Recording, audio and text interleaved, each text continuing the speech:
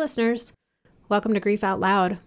Remember the last time you tried to talk about grief and suddenly everybody left the room? Grief Out Loud is opening up this often avoided conversation because grief is hard enough without having to go through it alone. We bring you a mix of personal stories, tips for supporting children, teens, and yourself, and interviews with professionals in the grief world. Platitude and cliche-free, we promise. Grief Out Loud is hosted by me, Jana DeCristofaro, and produced by the Dougy Center for Grieving Children and Families in Portland, Oregon.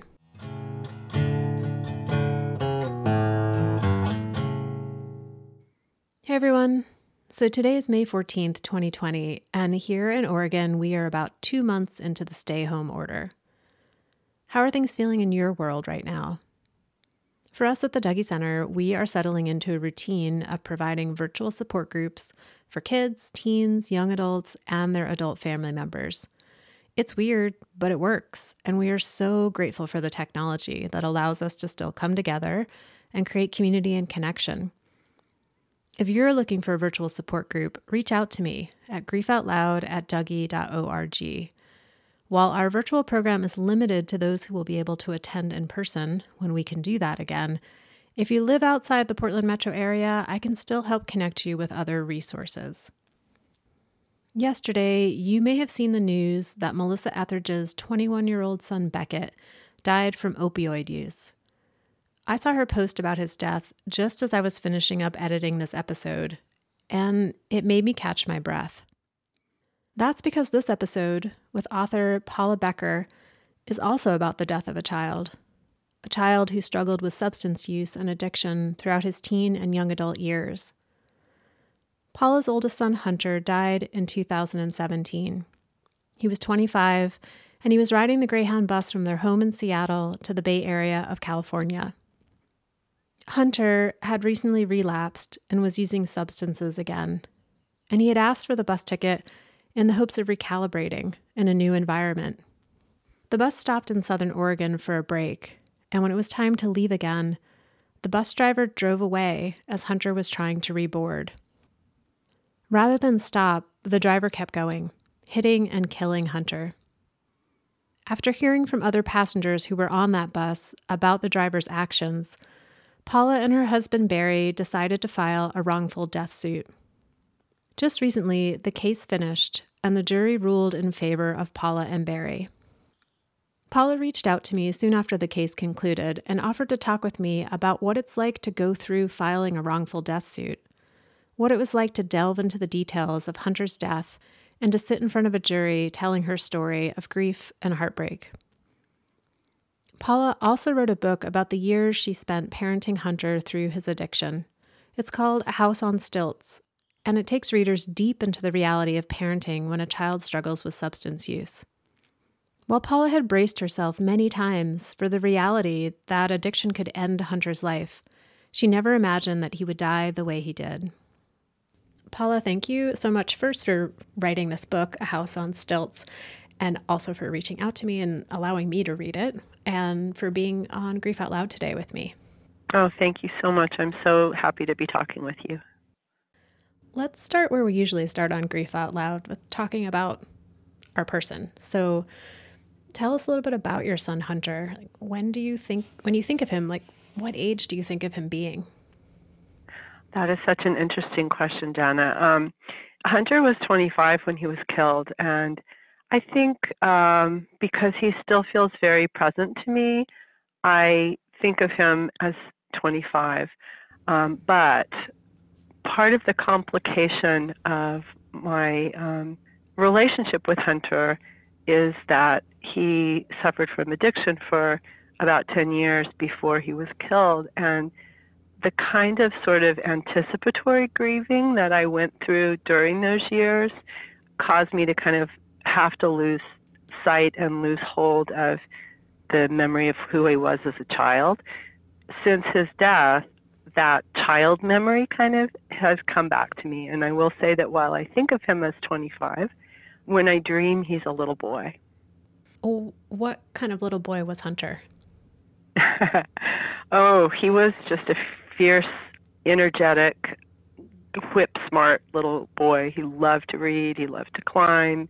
He got passionately interested in something. If he decided that he liked trains, then boy, the family learned absolutely everything there was about, from steam trains to, diesels to, the whole 9 yards. He was a passionate person.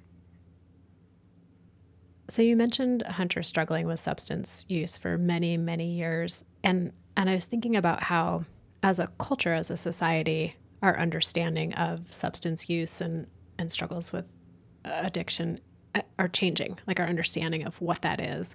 How did your personal understanding of that struggle shift over time?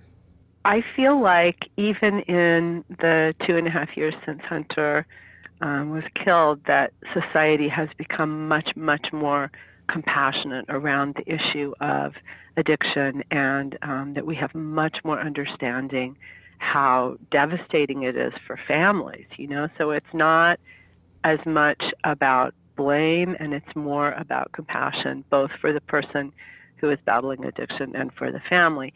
Now, when we were going through all of this, was starting back in about 28, 29, 2010, when he went to his first rehab, nobody was talking about it out in the open. It wasn't in the newspaper. There was a lot more, I wouldn't say among my personal community, blame. I did not feel that, but there was quite a lot of horror and kind of pulling back when I would reveal what we had going on. And I think it was a very natural impulse among other parents, even kind parents, to say, oh my God, if it can happen to Paula and Barry, it can happen to me, and I don't want it to happen to me. Yeah, like that instinctual distancing. Mm-hmm. I don't want to hear about this because then I might have to imagine how it could be part of my life. Right. And I understand that, because I, probably would have been the same way if I had not had this come into my life. It's very much easier to say, la, la, la, that I'm not going to look at that. But unfortunately, more and more people in our society do not have that choice anymore. This is kind of an odd question, but you just mentioned how you could imagine if you had been in a different role, you might have been in that place of like, I don't want to look at this. Was that an element of your experience throughout Hunter's struggle with substance use? Were there times where you're like, I don't want to look at this? Yeah, well, I didn't want to look at any of it, but I feel like it took a lot of convincing for me to see what was right in front of my face, because I had so much faith in Hunter as a reasonable person, because he was a very, reasonable child and thoughtful about things. And so when the behaviors that I was seeing did not fit into the metrics that I had for understanding Hunter's behavior, instead of saying, whoa, the house is on fire, I thought, well, this can't possibly be what I'm seeing. And, I know that, he's going to self-correct, or we'll take these interventions, and surely something will work. I was in that kind of hopeful denial. That's a natural kind of a thing. We can't, most of us who haven't had experience with the kind of issues that come up when a family member is abusing substances, it takes a while to kind of learn what that world looks like. And that world is changing, of course, as you're learning what it is. It's very much a feeling of being off balance. I did not identify some of what I was feeling during those years as grief until after Hunter was killed. And after he died, I could look back at that decade and I could say, oh my God, I was grieving my idea of what I was afraid his future would be, and I was grieving the loss of that child that I felt like I couldn't think about anymore because it made me just so sad. And I was grieving his present because I felt like he was changing something drastically for the worse. And to be able to identify that subsequently as grief gave me so much relief. And I feel like, if I have a message for families who are going through a child's addiction right now, it's okay to claim the fact that what you're feeling is grief, and naming something is a very powerful thing. Yeah, it's a great point that for so long grief as a word was only associated with someone actually dying, and then over the last 20 years we've been like, oh, okay, there's grief if someone has an illness and there's grief if someone is approaching their death. And so to think about all the ways that we grieve the big and small losses of the past, the present, and the future with someone, especially if they're struggling with substance use. You mentioned how, early on in Hunter's experience with substances that, people didn't really know how to interact and they wanted to keep that distance.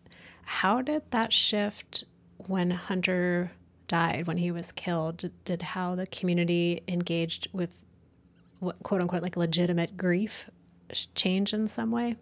There had always been some people who had been very supportive, but also during Hunter's addiction. Also, I had, become quite used to living with the fear for his present and his future, and also getting on with my business and doing what I had to do.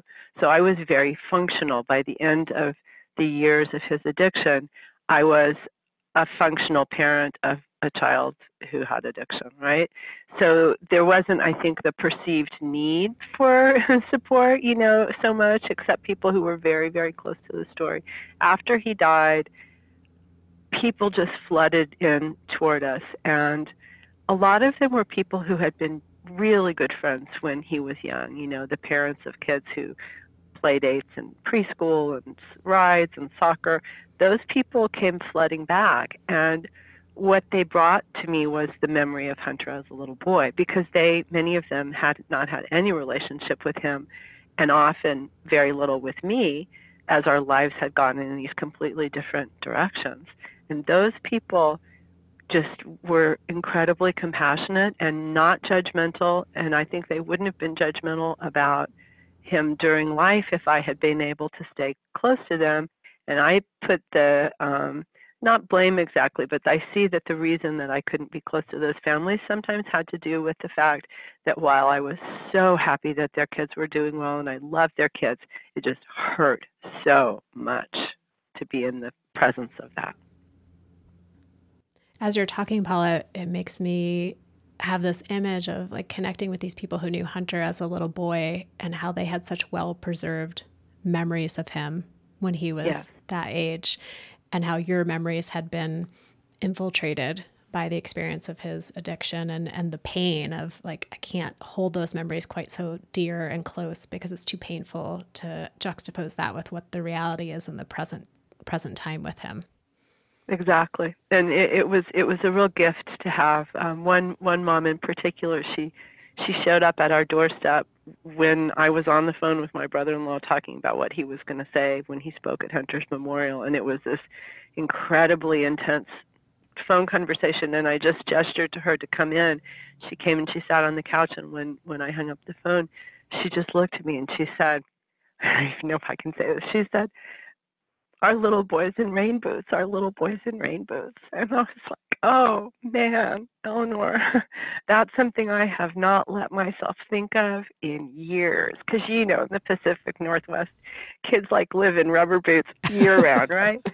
And that was what she was remembering, her son and my son splashing around and always in their boots at story hour or the park, or it didn't matter where. The boots were a constant. And it was like, it felt good to have those memories be safe again, because reclaiming them didn't mean negotiating with a current changing Hunter. I don't know if that makes sense.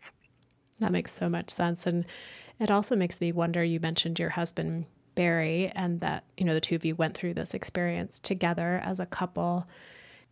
How did that shift for the two of you in your relationship, imagining that so much of your conversation and your energy and your thought process together was focused on supporting Hunter, navigating his addiction? How did it shift once Hunter died? Well, that's a good question. We were really had already approached the point where we had experienced a little bit of an empty nest, because when Hunter died, Lily, our youngest, had just had her first year of college. So we actually had time to, have fun with each other and, focus on each other. And the Hunter piece of it was always there. But many of the other things that went along with having 3 kids, had stepped back a little bit. So we had a good year of enjoying each other's company.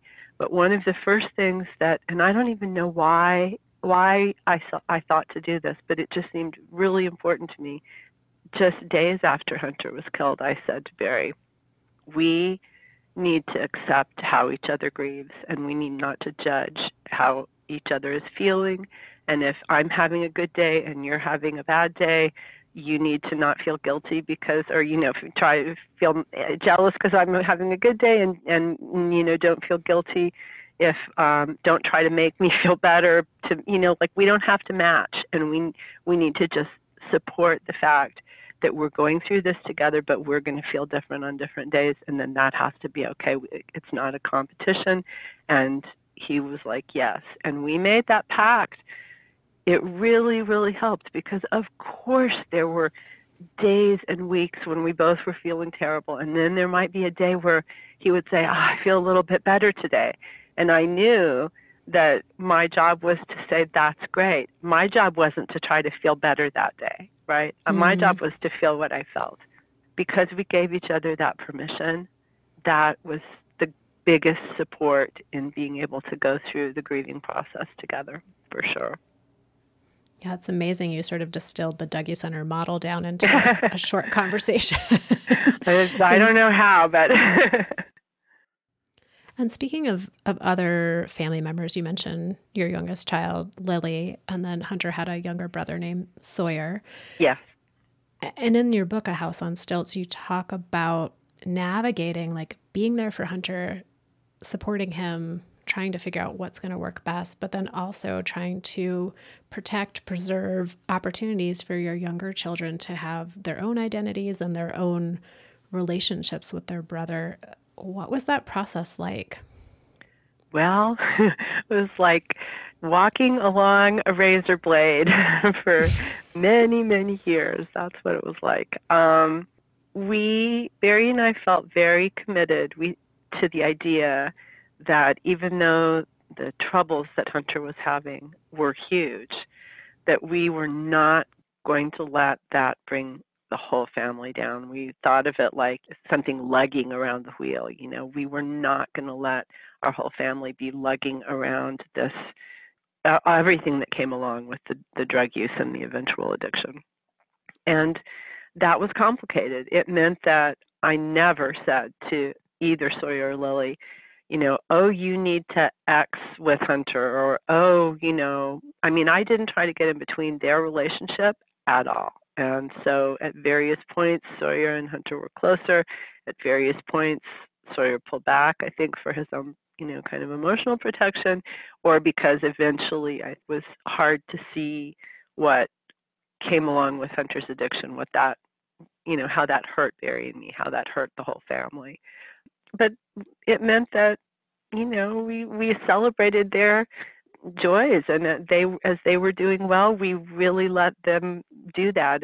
And there were times that the two things overlapped. I remember in particularly one time, Hunter really wanted to show up for them too, and he would, even though sometimes it was hard. And one time he showed up for one of Lily's high school plays, and I could tell that he was having a lot of anxiety around it, and, he felt very, very different from a lot of the other siblings who were older graduates or whatever, standing in that line waiting to get into the theater. And that when the other parents would say, oh, well, what do you do, Hunter? He did not have a good answer for that at that point, and it was scary and hard, but he would still show up. So the two things overlapping, that happened a lot.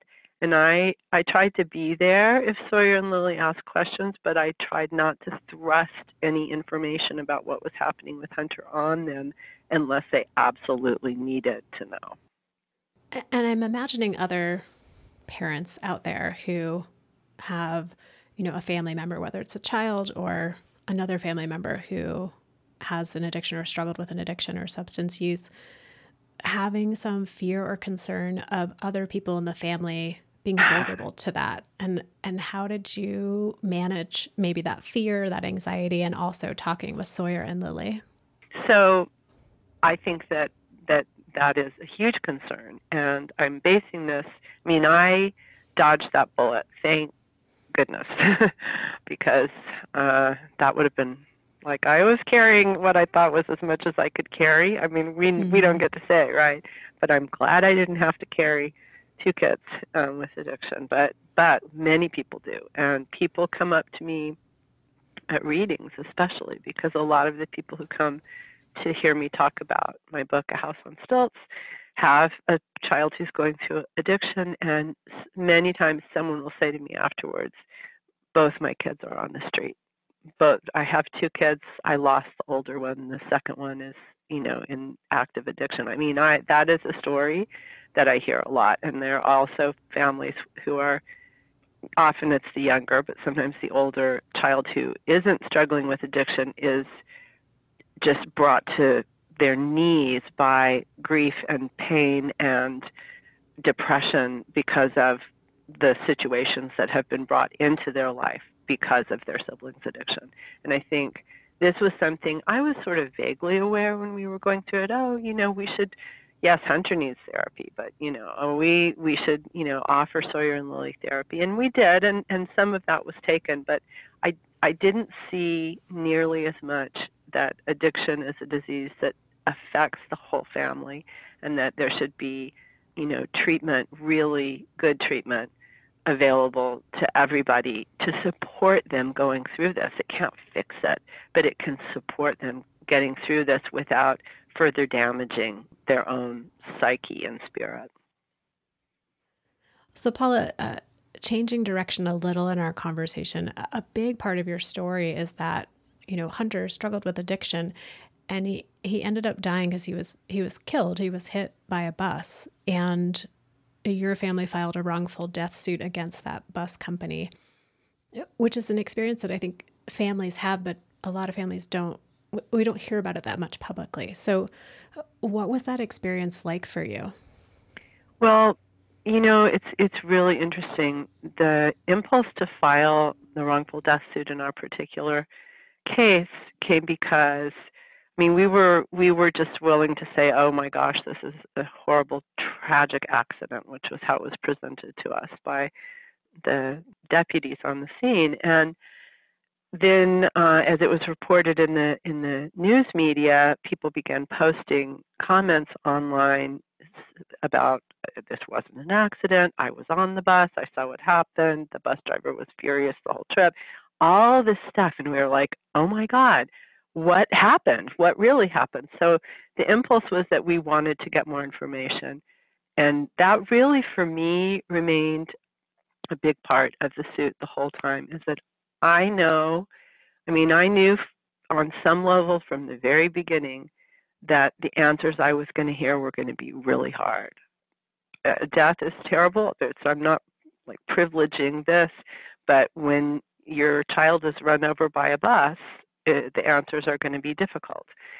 But I felt like I was his mother, and I wanted every single answer that I could possibly get. I didn't want to see pictures, but I wanted to hear from every single person I could. So that's the course of the 2.5 years before our case finally went to trial was me, and to a lesser extent Barry, because he didn't want to know quite as much as I did, getting more and more and more and more and more pieces of information as different witnesses would be deposed, as the bus company was forced to produce the 911 calls, and then the call that the driver made to his dispatcher, and I was listening to the recordings of all this.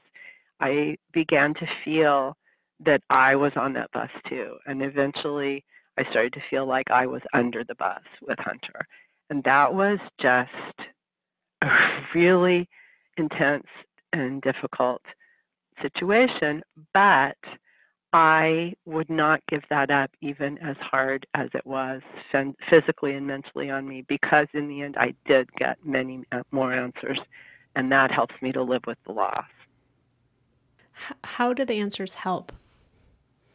They let me have a story. They let me have a picture of what was happening. So Hunter had asked us to buy him a bus ticket to California. He was trying for another start. He had relapsed here and things were not going well at all, and he wanted to be away from Seattle. So we bought him this ticket. We put him on the bus. And the last time I saw him was the night before the morning that he left, right? So that was where my picture of Hunter came to an end. And then I could form some kind of an idea of what we went and saw where the bus ran him over. So we went to that spot. But like all the other pieces of it, I was imagining or trying to grab for. So instead of that big blank hole, I had the story of the person who sat behind him on the bus, who she and her son talked to him as they were walking into the, rest stop from which he was left behind. And I had the story, I had 6 hours of the deposition of the bus driver, to do with what I will. I had all kinds of different information from people who were sitting at different parts of the bus, and I had stories that employees had sent in about this bus driver being unfit earlier on. I mean, I had all of this, and I could put together the one woman who was sitting behind him in particular. She said he just sat reading his books, and he had 3 books with him, and we had them because the police had given them back. He was reading his books the whole trip down. Did he go to sleep? No, he didn't sleep. He had his earbuds in, and he was reading his books. That was like someone had given me a glass of water after I'd been, crawling through the desert, that she could give me this picture of what the last, hours of his life had been like. I mean, we thrive on story, and story helps us create meaning. And it's very hard to find meaning in a death, but this kind of death, something sudden and something terrible. And to be able to weave a little bit of, the idea that he was kind of having a good day, and he was, he was happy, he was reading his book, he looked like he was doing well, that comforted me. It still comforts me. When I think about a wrongful death case or any other way that the legal system, the justice system gets involved after somebody dies, we often hear from families who they're wanting that verdict. And there's a sense that something's really going to shift in their grief when the verdict comes. And sometimes it doesn't, sometimes it doesn't. And for you, the court case, it ended in favor of you, of recognizing the wrongful death. And how did that affect you? Did it shift things for you in a certain way? Well, yes and no. I'll tell you, I feel like going through the 2.5 years, and of course we didn't know how long it would be, but before the case went to trial, I felt the closer it came to the time when it looked like we would go to trial, the more I needed to clutch my grief close to me, right? So it had been 2.5 years, and I was still in grief, and I imagine I will always grieve Hunter's death. I can't imagine anything else. But I felt, instead of letting myself have good days as the trial approached, that I needed to hold on to those bad days. I needed to hold that intense grief and not let myself go on to other work. I needed to do the grief work and just the grief work all the time, because I knew I was going to have to go into the courtroom, and I was going to have to sit on the witness stand, and I was going to have to unfurl my grief, because we were not asking economic damages. We were asking pain and suffering, Hunter's pain and suffering, and our pain and suffering. And I was going to have to sit there and show them with my story and myself physically how much I was suffering. And I was, but instead of embracing the natural progression of moving farther from the bereavement and things evening somewhat, which I think happens for a lot of people, I had to remember always what it felt like to be in those first days, weeks, months. And that took a physical cost on me. I mean, that was a little difficult. So what I felt when we went to court, I felt very, very vindicated that the jury agreed that his death was outrageously wrong. And what changed for me was immediately I didn't have to keep holding my grief like that, and I could just like exhale, and that I had done that thing that I needed to do, which was to like lift that curtain and say, this is how much it hurts. The trial was almost 2 months, or a little more than 2 months ago. And I've certainly had some bad days since then, but I've also had a lot of good days. And I've had a lot of days where I felt like Hunter was released in some way. And I also felt that having his name spoken again and again and again, and having his story told in court, was sort of karmically healing for him. And after him having had what turned out to be a really difficult life, difficult young adulthood, that there was something that had taken the weight of the ending of his life and lifted that. And part of that was being able to tell the story in a sacred court of law. I'm sitting with this image of you having to retain and allow the grief to sit in its intensity, almost like in a steam room without opening the door the whole time you're preparing for court, and then having to go into court and sit on the witness stand and open the door and in a way try to like prove that your steam is real and prove That's that a very good description. Yeah, it was like that. I thought of it like, if you had an amputation, and instead of letting the wound heal, every single day you rub the edge of it on a cheese grater to make it bleed again. That's what it felt like. But the steam room story is actually probably more balanced.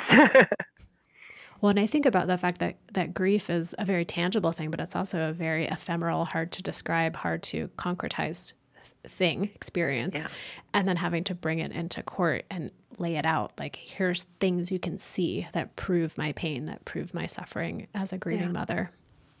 Yep. That's it. Exactly.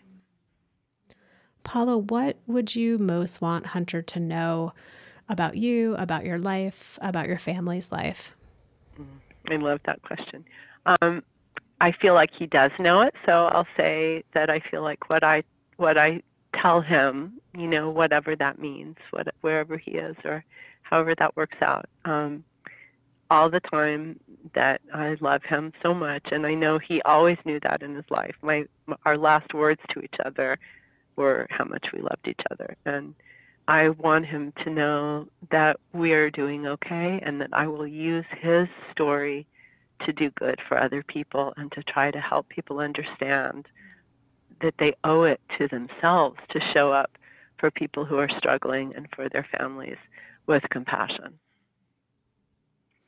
Yeah, that comes through so blazingly clear in your book. The way you write about your experience of being a mother of Hunter and being with him every step of the way through his struggles with addiction and preserving his humanity and always seeing into the core of him and the humanity of him and connecting with that, with your love like that.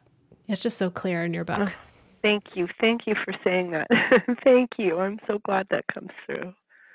That was our reality, Well, Paula, I want to thank you again for writing this book, for coming on the show today, to talking with me and our listeners about Hunter and about you as a mother. Thank you so much, and thank you for all the good work that you and the Dougy Center are doing for people around the world with this podcast. Well, listeners out there, please go get this book. You got to read it. It's not an easy read. It's well written, so it's easy to read that way. But as Paul and I were talking before we recorded, it's pretty searing. And that's what I'm going to say about it. Please go get the book. Paul, is there any particular way if people wanted to connect with you that they should reach out? Sure. Yes, I have a website. It's paulabecker.org, and you can contact me through that. I'm also on Instagram at Paula Becker Now, and also on Twitter at Paula Becker Now. And I would be very happy to talk to anybody. And listeners, the book again is A House on Stilts, Mothering in the Age of Opioid Addiction. And thank you for listening, for being part of this community. If you want to hear any of our past episodes, you can find them wherever you find your podcasts or at our website, dougy.org. And thanks for listening, and hope you'll join us again next time.